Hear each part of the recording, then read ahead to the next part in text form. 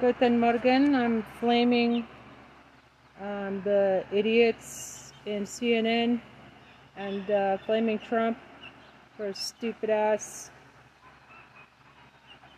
fascist cosplay. Okay, I said, get off the stage, Nazi pig. You need to change your stanky ass diaper. This is a citizen's arrest. You're under arrest for treason and terrorism. No presidential bid for you, Nazi pig. And I'm gonna like it. Get the party started.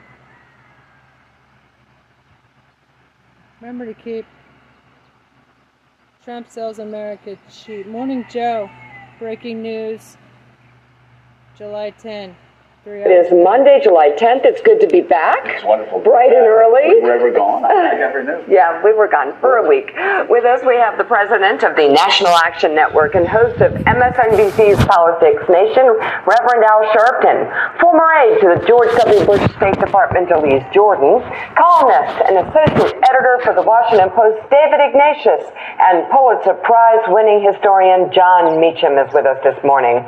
So moments ago, President Biden arrived at 10 Downing Street in London, where he was met at the door by United Kingdom Prime Minister Rishi Sunak. President Biden is holding meetings in the morning with the PM ahead of a trip to Windsor Castle this afternoon. While there, he will meet with the newly crowned King Charles for the first time since he ascended the throne. This afternoon, the two will participate in a climate engagement at the castle before President Biden leaves for the NATO summit beginning tomorrow in Lithuania. Let's go to London right now and get the host way too early, Jonathan Lemire, also White House Bureau Chief at Politico. He is, of course, at Buckingham Palace to talk about the Boston Red Sox 5-game winning streak and the fact they're only 1 game behind the Yankees going to the All-Star break and only 2 games behind in the wild card chase. What say the new king, Jonathan Lemire? And also, secondly, talk about the meeting between the president and the prime minister. This is going to be their 6th meeting in 6 months. Obviously, NATO membership at the forefront. And then, of course, King Charles III, always, his focus has always been on the environment. We just endured 3-4 of the hottest days in history of the world since it's been recorded. That obviously has to be on the front of many people's minds there. Good morning, guys. I'm coming to you live from the official Caddy K position for Morning Joe at the Canada Gate at Buckingham Palace. In fact, the changing of the guard happening just over my shoulder as we speak.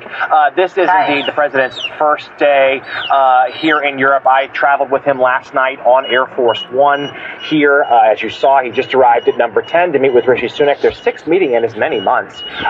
Certainly the war in Ukraine is part of today's conversation. There is a difference of opinion on those cluster bombs. The U.S. has signed off on sending those munitions to Ukraine as part of the war effort. The U.K. is one of the countries who's signed a treaty that prevents doing that. But aides tell me they don't think that will be a major flashpoint of tension there. As you mentioned, the president will then meet with the king later today. The King Charles is certainly environmental issues, climate change has always been at the forefront of his public agenda. The president is going to use that meeting today to try to create a public-private partnership to help on those issues. And the two men, I'm told, have a bit of a kinship. Both have waited a long time to ascend to the most powerful position in their country and have warm relations from their previous meetings on the international stage. But you're right, Joe. Certainly this is all just a prelude to the NATO summit in Lithuania. Ukraine not expected to gain admission to the alliance anytime soon, but that will be a topic of conversation, as will be Sweden. We can dive into all of that, as well as the number one topic on both sides of the pond, those surging Boston Red Sox, as we head into the break, looking perhaps to make that wild card run. Yeah, surprisingly so, Mika, frankly. Yeah, it really surprisingly so. King Charles III, of course, after talking about the environment, is going to turn to the president and say, buy or sell. No.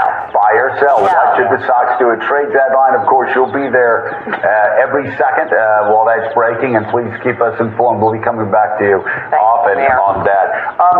David Ignatius, of course, you spent many years talking to Dr. Brzezinski about Ukraine. It was an obsession of his for decades, and you all talked about it at length. The possibility of Ukraine becoming a member of NATO. Obviously, the president says they can't right now because that would mean war with Russia, which they're trying to avoid. Let's talk about that, but also I think right now more relevant because it's more possible. The fact that you have Turkey standing in the way of Sweden, who would be a forceful, important, powerful member of NATO as an addition. Talk about the possibility of Joe Biden possibly making progress in getting Sweden into the NATO alliance. So, Joe, I had an unusual opportunity to walk through each of these key issues that will be facing President Biden when he lands tomorrow in Vilnius with his national security advisor, Jake Sullivan, on Friday. He had a small group of us by auspicious, somewhat ominous rooms, the Secretary of War's rooms in the old executive office building to talk about these issues. So first, on the question of the NATO summit and the big issue before it, the president has made clear that he doesn't think this is the time to admit NATO. Admitting a country that's at war with Russia to NATO would perhaps imply that NATO should immediately come to that country's aid with the full commitment, Article 5, a pledge to use nuclear weapons. And neither Biden nor most NATO members are ready to do that. Some countries, the Baltic countries, Poland, want a timetable. Okay, you can't come now, but let's give Ukraine a timetable for when they can join. Again, Biden is reluctant, as is Germany. Then you have the question of Sweden's membership. NATO is on the way to being the strongest alliance it's ever been, arguably one of the strongest in world history. But Turkey has been blocking Sweden's accession. I was assured by the National Security Advisor, Jake Sullivan, that these problems with Turkey are being resolved. It's notable that President Biden called Erdogan, the president of Turkey, on Sunday. He's going to meet him in Vilnius on Tuesday. And there's a feeling that this is going to be worked out. It may be worked out this week, but if not this week, soon. So there's a general feeling that the big issues, although there'll be some signs of controversy, basically are understood on all sides. The key, I would just conclude, is how does NATO come out of this summit with a real sense that it has a strategy, not simply for sustaining Kyiv as long as it takes, but for winning. Russia is weak now. Russia's in disarray. If ever there was a moment to really have a strategy, have a push to get to a different status for Ukraine, a victory in this conflict, it's right now. Well, Joe, you have a new piece in The Atlantic. It's out just moments ago, and it's on my favorite topic, which is where America stands with the world as the NATO summit starts. And you write this: America is doing just fine. You argue, quote, Uncle Sam deserves a modern-day Atticus Finch to argue his case before the American people. And you also write in part, quote, liberals once gained favor among their base by attacking the Pentagon's top brass. But now it is Republican members of Congress who longingly swoon over Russia's manly military while trashing U.S. generals and our men and women in uniform. Those GOP attacks come despite the fact that America's military is more powerful today relative to the rest of the world than at any time since the Second World War. Unlike in years past, American allies no longer grouse about the U.S. leading from behind or burrowing itself into a self-defeating America First hole. Instead, the U.S. is first among equals in a dynamic and expanding NATO alliance that just added a new member with more than 800 miles of Russian border, and that has provided a devastating response to Vladimir Putin's illegal invasion of Ukraine. Looking east, the United States has finally begun its pivot to Asia, strengthening military cooperation with Japan, the Philippines, Guam, South Korea, and Australia. The current disruption in U.S.-Sino relations may have less to do with spy balloons and diplomatic missteps than with Xi Jinping's rational fear of being hemmed in by an increasingly muscular U.S. military presence surrounding the South China Sea. President Joe Biden's recent diplomatic overtures toward India were likewise calculated to contain China's regional ambitions. Childhood poverty has dropped to the lowest level on record. Teenage pregnancy has done the same. The U.S. dollar has experienced generational highs over the past year. Unemployment recently hit a 54-year low. The number of job openings this past year also hit record highs. Overall, the U.S. economy continues to surge forward despite economists' dire predictions. America's GDP grew to $25 trillion last year. Texas has a bigger economy than Russia, and although California is routinely rebuked by right-wing critics, it has the fourth strongest economy in the world, stronger than Britain's, France's, Canada's, or India's. The United States and its European allies collectively run an economic machine that doubles China's stagnating output. Despite record debt levels, a stubborn case of inflation, and other structural challenges, American capitalism continues to drive and dominate the world economy. Though a fulsome defense of Uncle Sam often requires dialectical thinking, but remember this, even with all of its failings, America has fed and freed more human beings than any other country in history.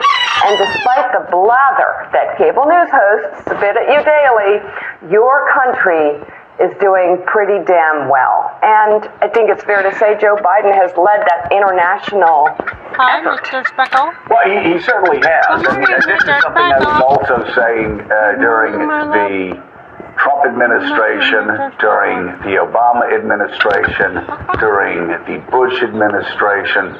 I've been saying for quite some time, not on the foreign policy side, because I will say on the foreign policy side, Joe Biden has done extraordinarily well. Afghanistan, the one challenge, which I discuss also in this column, it was done, it was promised by the past three presidents to do the same thing, and 70% of Americans supported Joe Biden doing that when he did it. Even 55% of Americans supported him after he did it.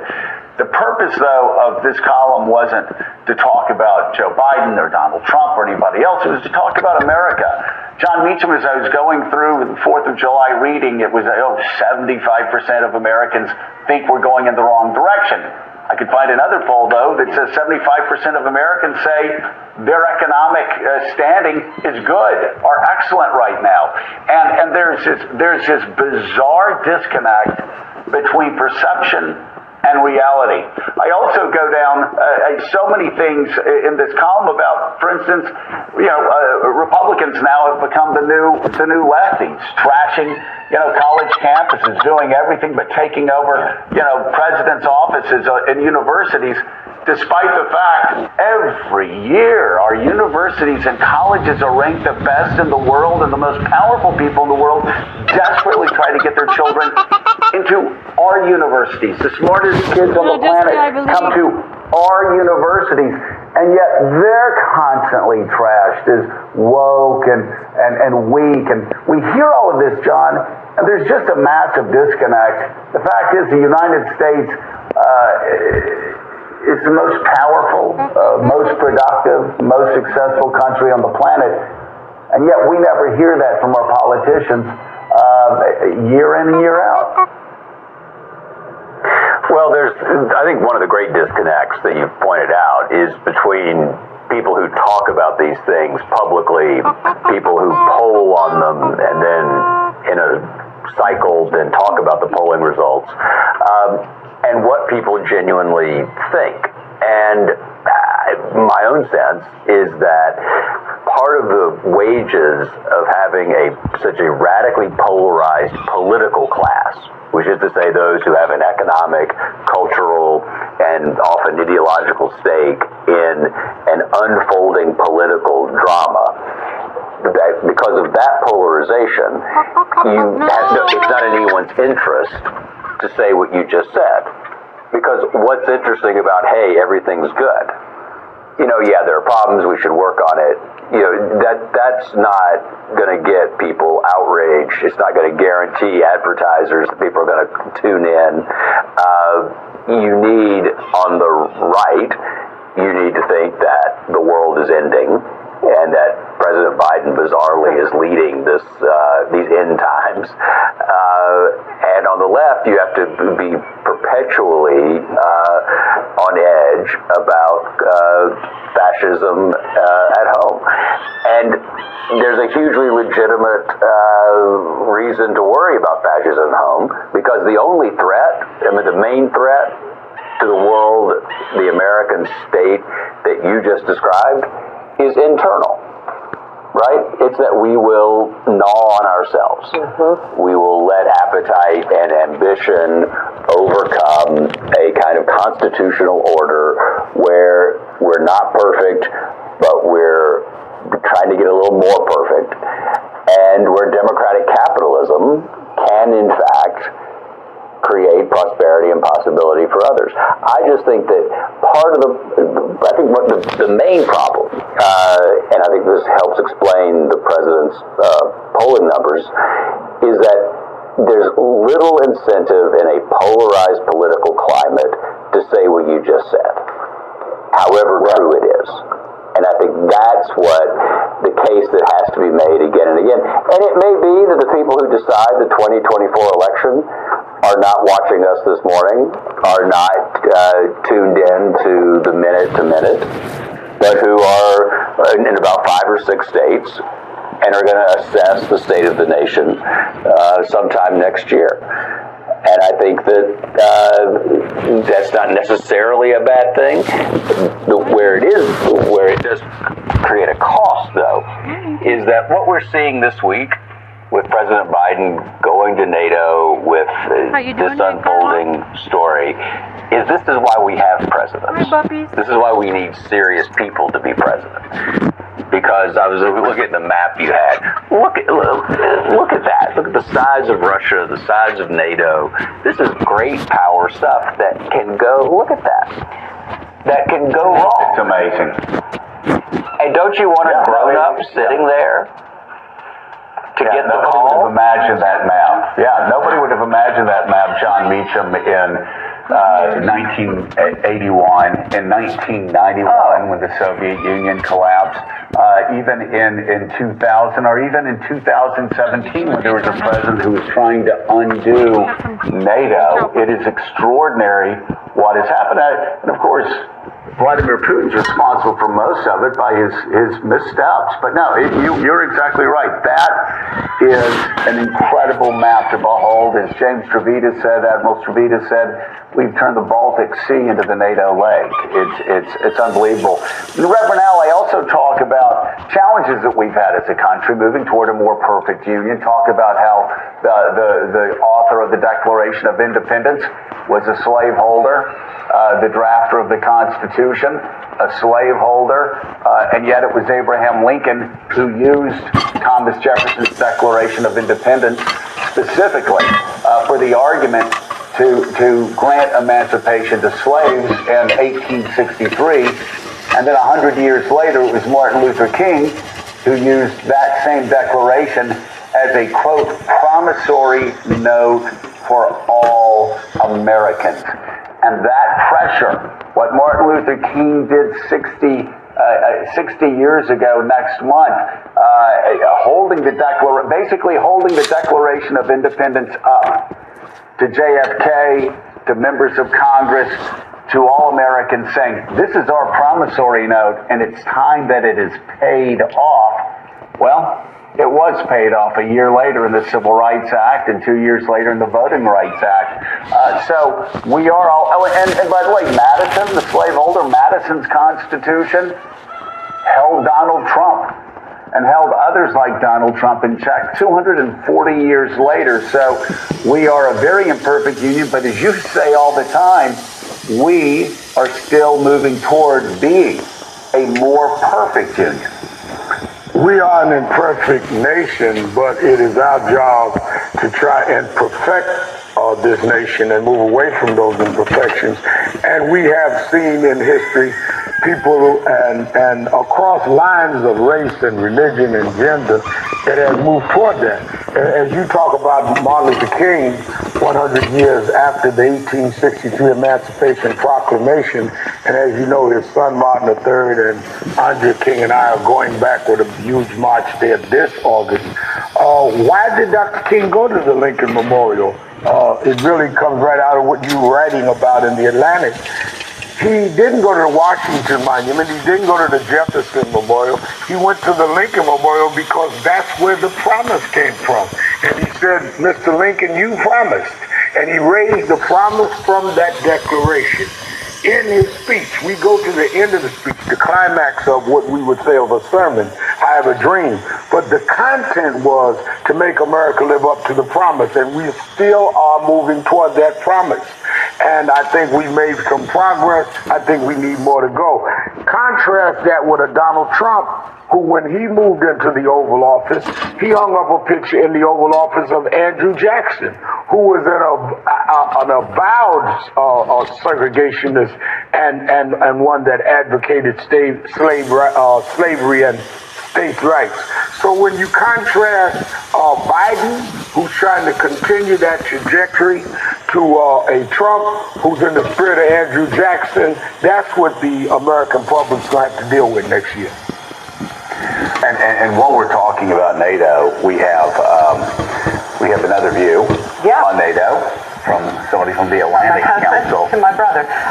My brother writes, Ukraine needs NATO membership, not an Israel model. That would be like, for example, what Israel has is a 10-year commitment. Right. My brother, Ian Brzezinski, not Mark, the former U.S. Deputy Assistant Secretary of Defense for Europe and NATO Policy and Senior Fellow at the Atlantic Council, writes in part this. This approach, an alternative to Ukraine's membership in NATO, is a mistaken application of Israel's geopolitical circumstances, one that would indefinitely perpetuate Russia's aggression. Israel's adversaries in the Islamic world are not major powers. Kyiv confronts a far more significant adversary. Moscow's determination to obliterate Ukraine and its history far exceeds the collective intensity of Israel's adversaries. As long as NATO is not fully committed to defending the security of Ukraine, Putin will continue his violent quest, especially if he believes continuing the conflict is the key to preventing Ukrainian membership in the alliance. Putin must not be given an indefinite veto over transatlantic security. Granting NATO membership to Ukraine is critical to ensuring it wins the war against Russia quickly and decisively. It is the most unambiguous way to demonstrate to Putin that supporting Ukraine is unachievable and wasteful.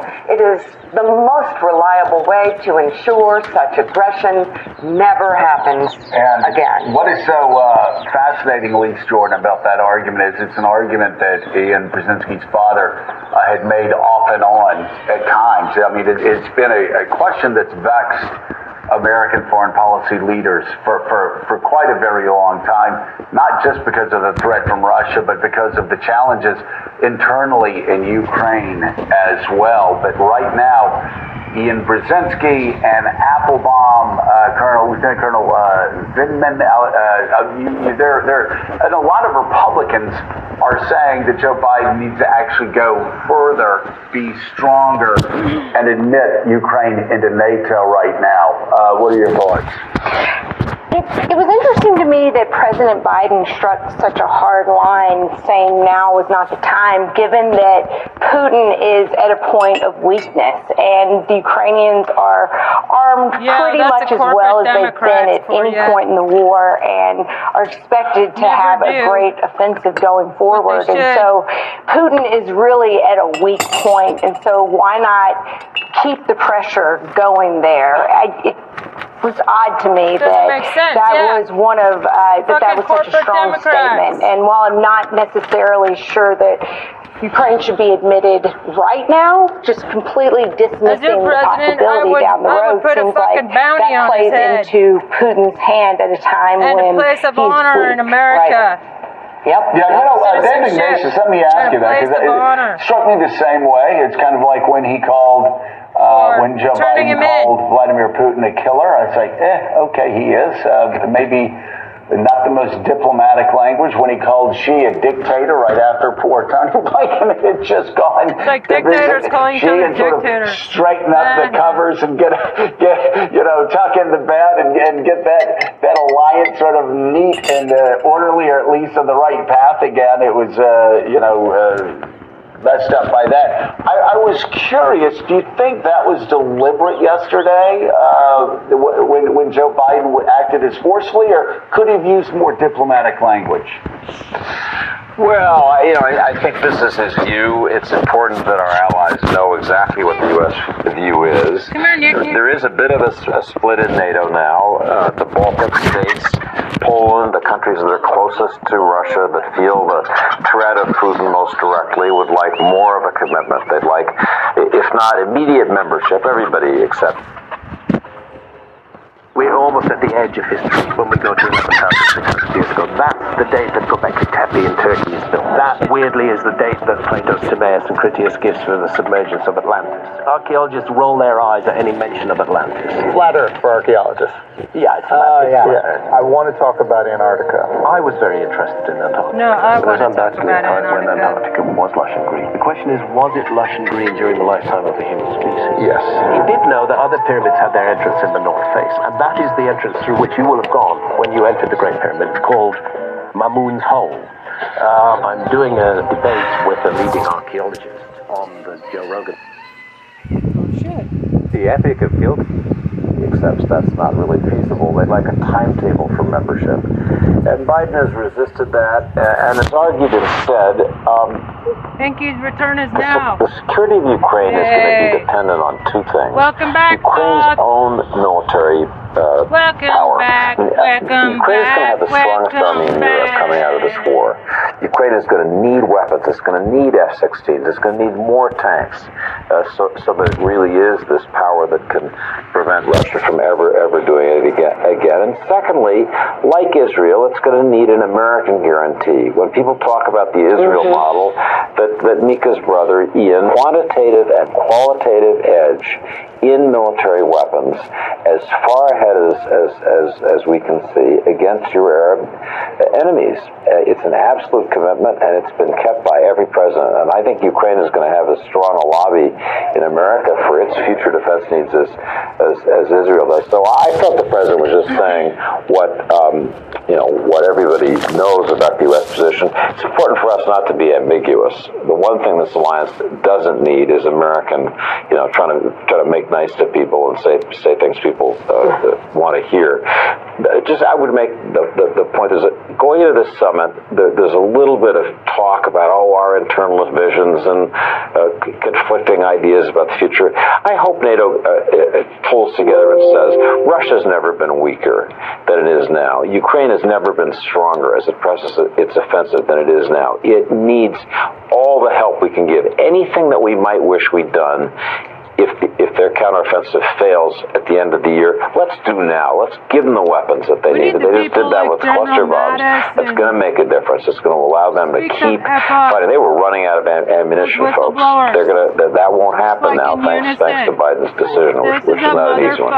Tyrant and well, I'm not a big fan of his, and he's highly overrated. Well, he also has no personality. That helps, right?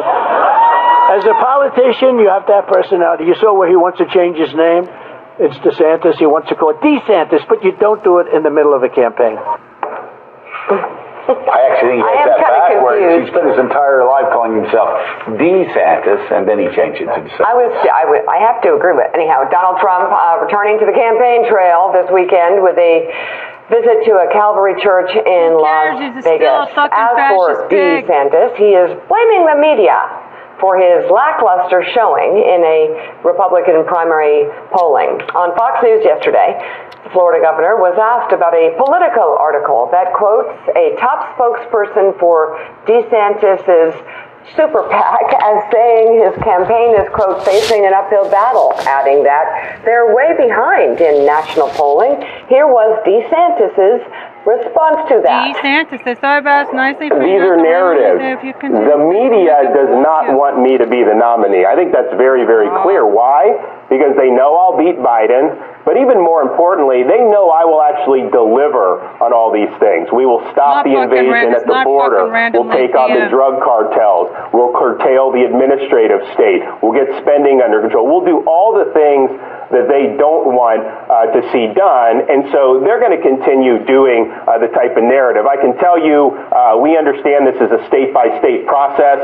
We've had incredible support in the early states, building an organization, signing up the key people that you need to be able to compete in a place like Iowa. We just launched our Mamas movement. My wife was in Iowa with Governor Kim Reynolds launching that. Parents, and particularly moms, I think are going to be the secret weapon both in this primary and in the general election. Nobody has been a better champion for those folks than me. Interesting. So columnist Peggy Noonan has a new opinion piece for the Wall Street Journal entitled, "May Trump Soon Reach His Waterloo?" And she writes in part, quote, "This weekend I reread Paul Johnson's Napoleon, which came out in 2002, part of his series of Free Flies." Johnson writes the cult of Napoleon in a way that is now pertinent. The cult of Bonaparte was originally wide, but it did not last. It had power in the moment. Women supporting women. You must Reality be a fake settled account. in. History made its judgments. The cultists overrun by right-wingers or added nuance when pressed to explain their previous We're support. not president. Back to now, Chris Christie could easily defeat Joe Biden. So could several of the GOP candidates now in the field. Donald Trump wouldn't, for one big reason.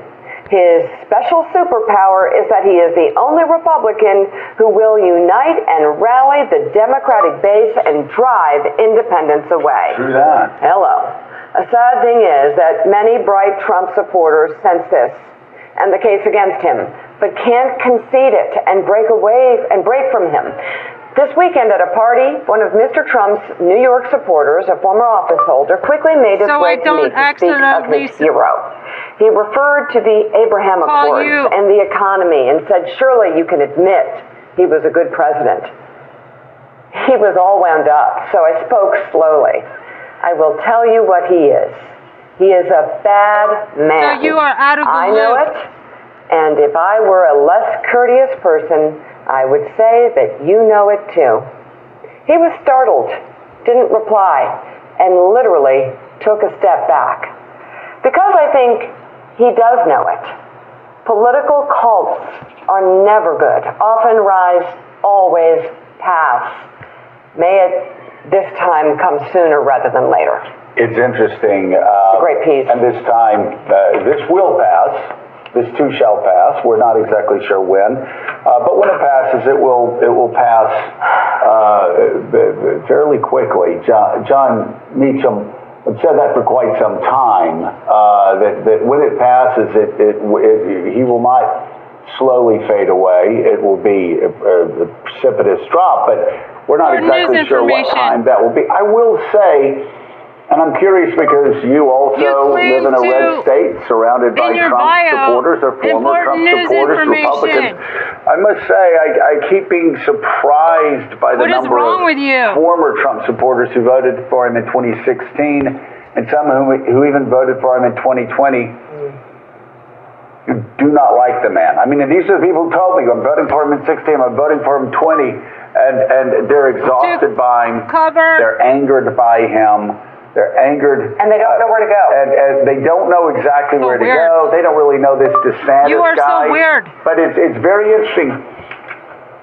This is one of the few times in my life that... So weird.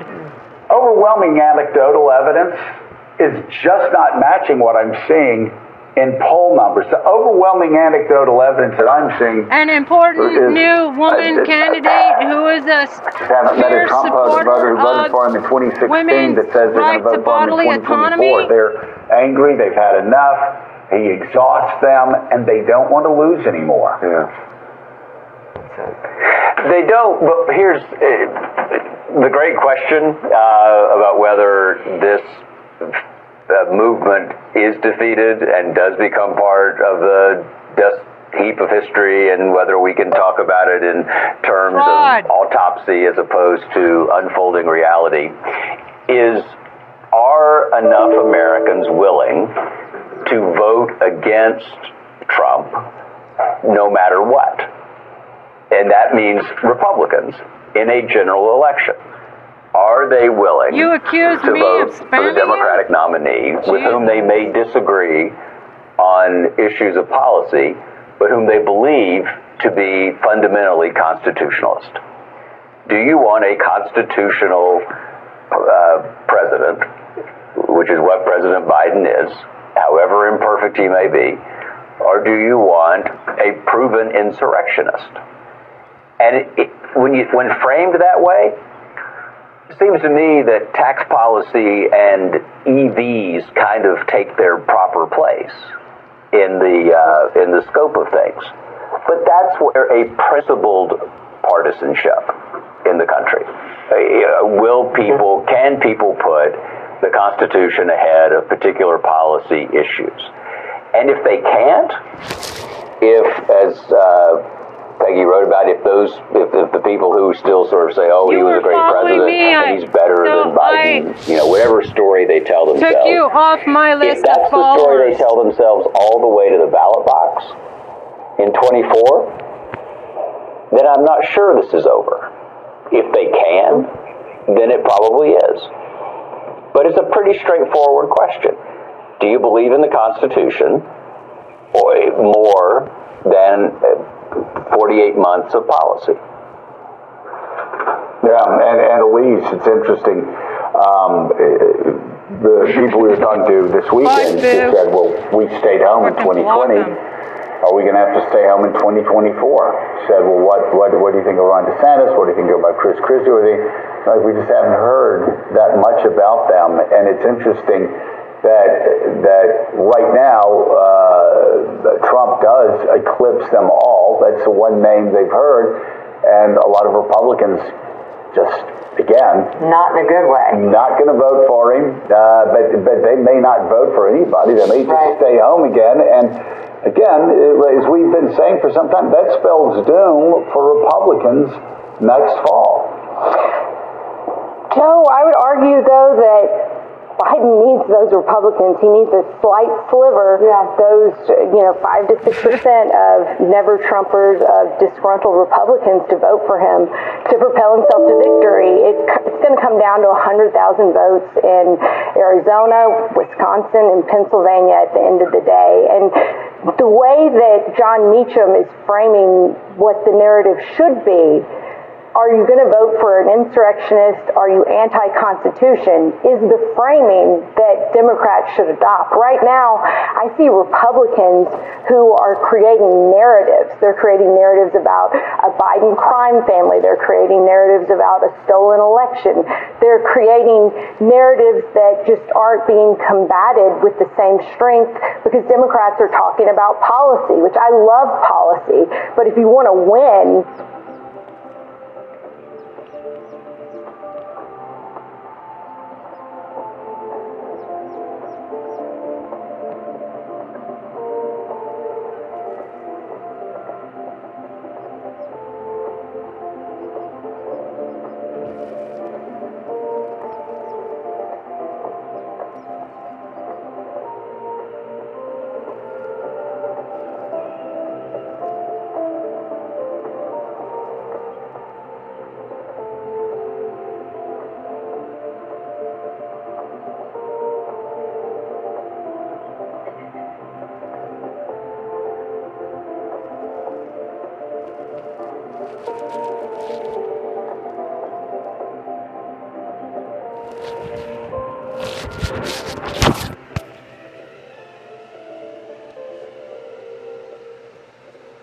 Okay, so breaking news: Trump pitilessly rips into Joe Biden and fiery Iowa hitter.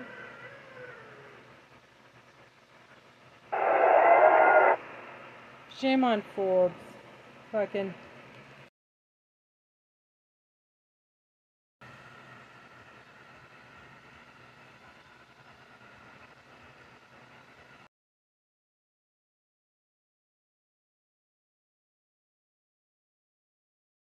Of the worst criminal in human history.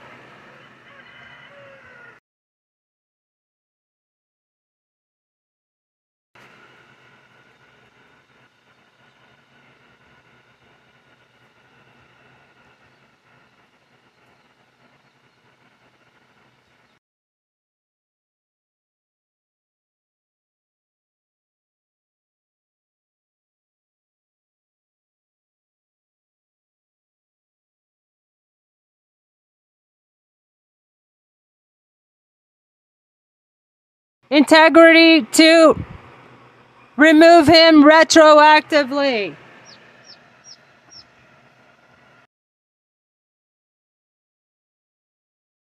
Audience to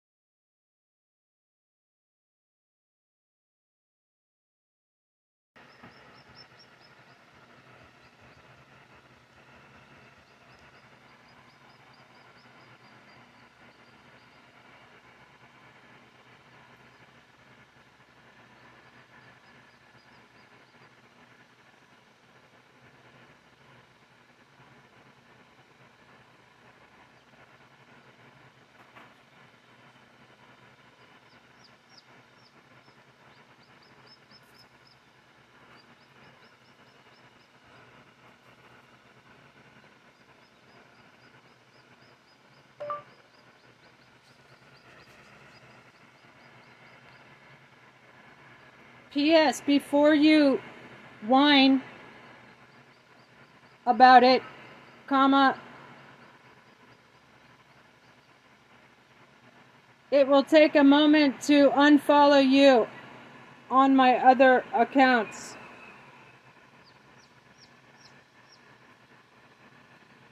So if you go ahead and block me, I don't care. Exclamation point. So I don't accidentally send you any more messages. Like that one.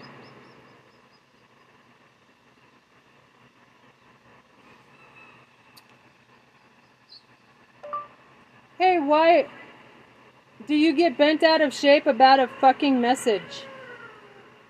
Digital message. Digital message.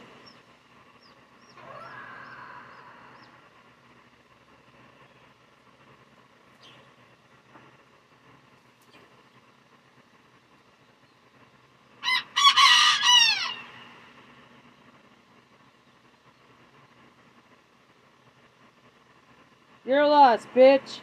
Or probably an asshole. Your loss.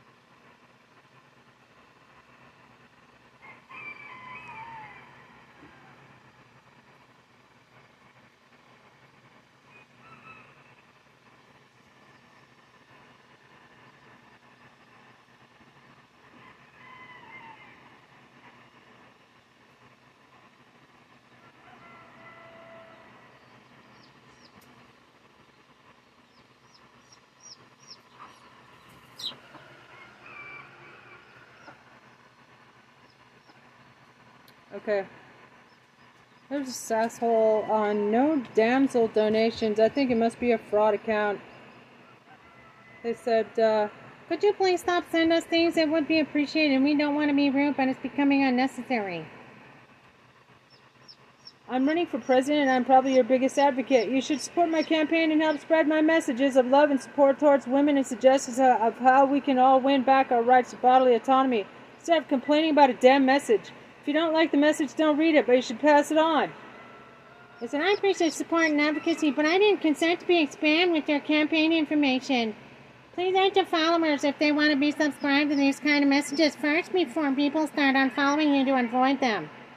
I said, why don't you ask your followers if they would like to support a woman candidate who is an Oxford University scholar in women's studies, and hear about a noisy feminist comedian who is calling for 6 Supreme Court justices to be removed and charged with perjury for lying under oath about Roe v. Wade being settled law.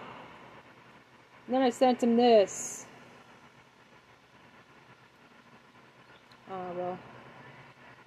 I said,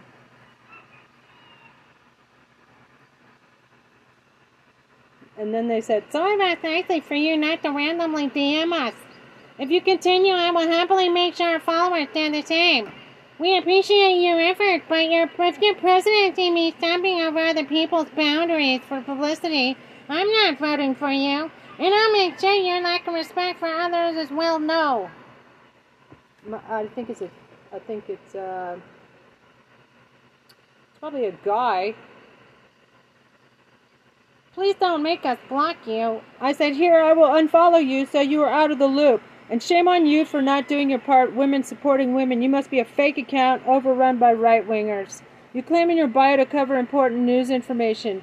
And you accuse me of spamming you? An important new woman candidate is a fierce supporter of women's right to bodily autonomy? Fraud. You're following me, so I took you off my list of followers. That's fucking random. They're following me. They're on my list, when I'm sending out messages. Bye, Foo. P.S. Before you whine about it, it will take a moment to unfollow you on my other account. So if you go ahead and block me, I don't care. So I don't accidentally send you any more messages. Your loss. I'll just fucking block them now.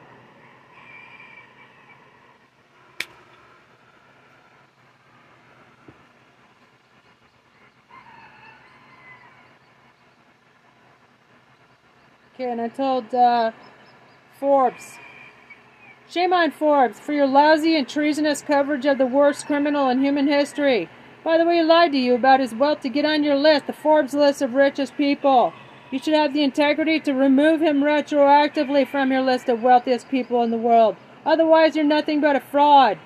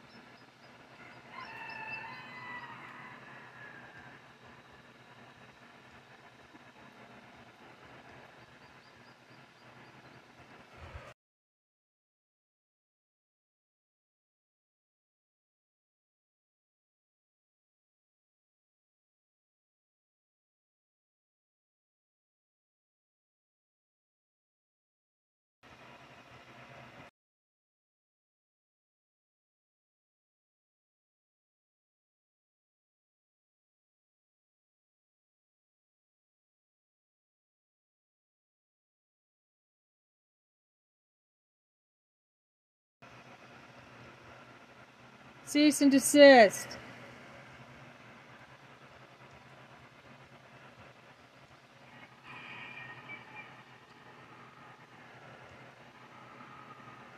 Or you whine about it. Forbes must remove Diaper Dawn.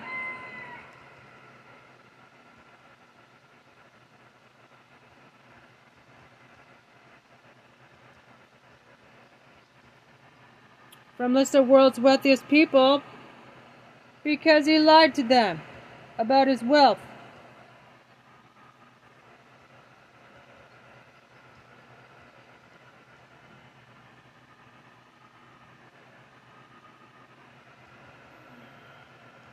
Trump lied. Hashtag Trump lied to them about his wealth.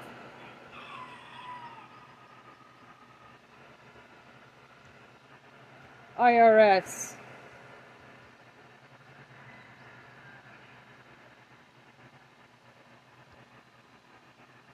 If they do not retroactively remove Trump, Forbes magazine, Forbes mag, Forbes magazine.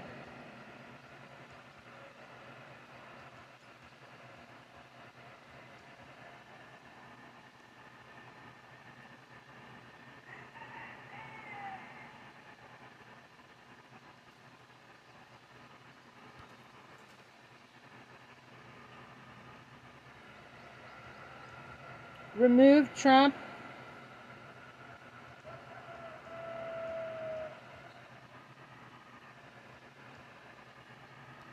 from list of world's wealthiest.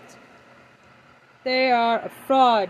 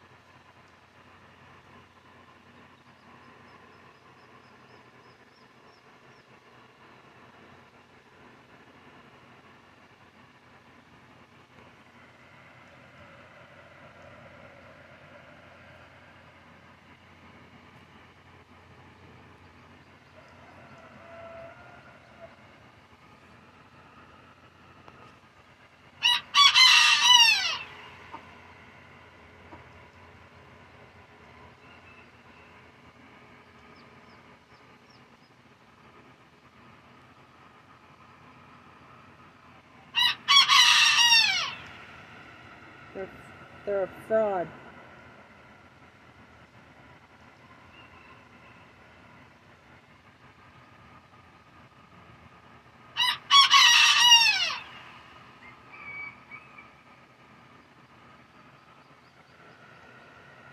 Because Trump lied. Okay.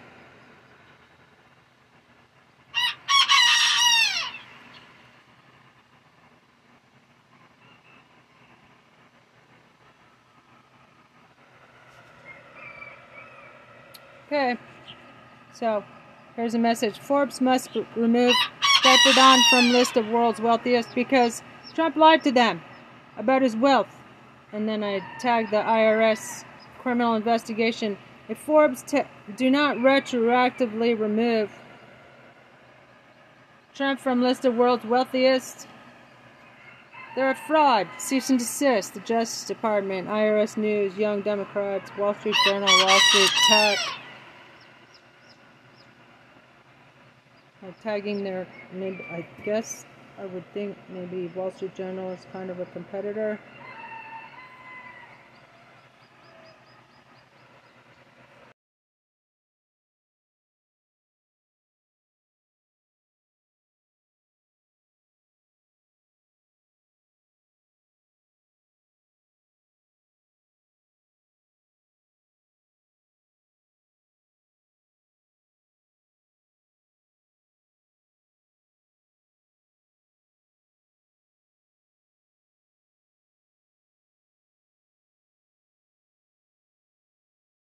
His diploma.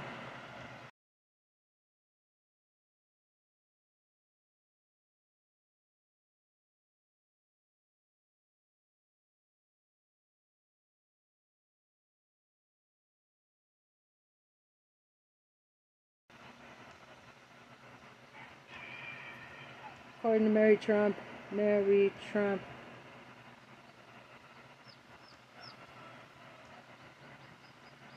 Fucking whine about it, I don't care. Fuck off.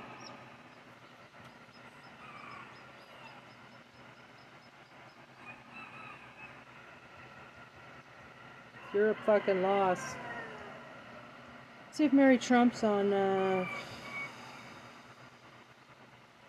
doesn't look like her.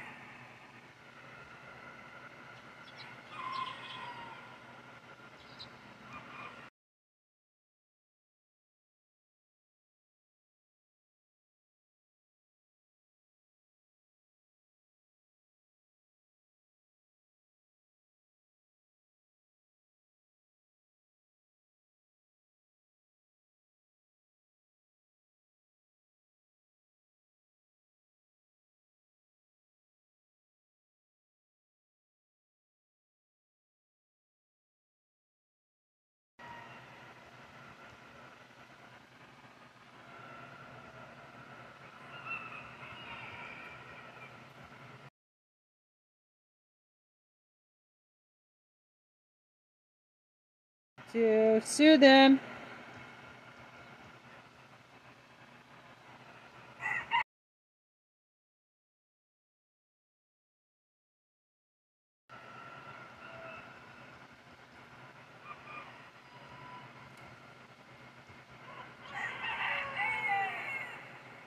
Just up for Trump for president. I mean, Trump for prison. Trista for Prez and Trump for prison. Party.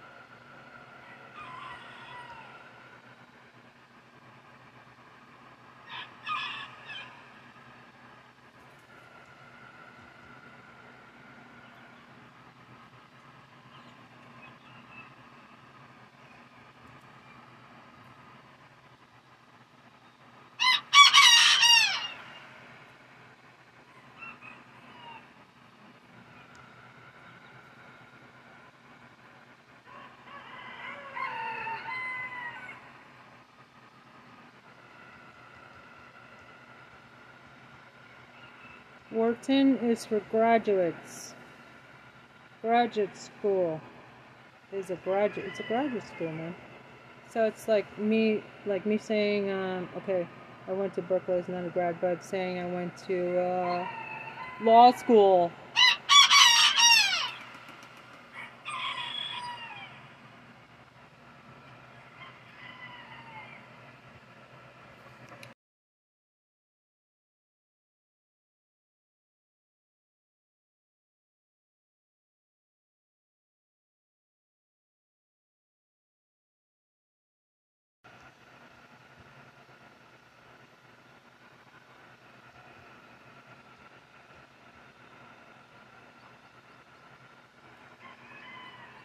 Go to fucking Wharton.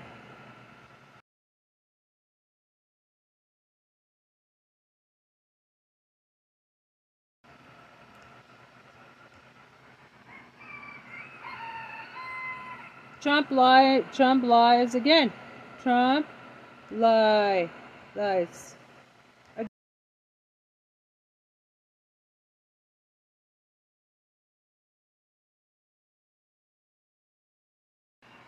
Diaper Dawn. Okay, I need to get outside and do some gardening while it's still reasonably cool. Diaper Dawn did not go to Wharton Business School. Wharton is a graduate school.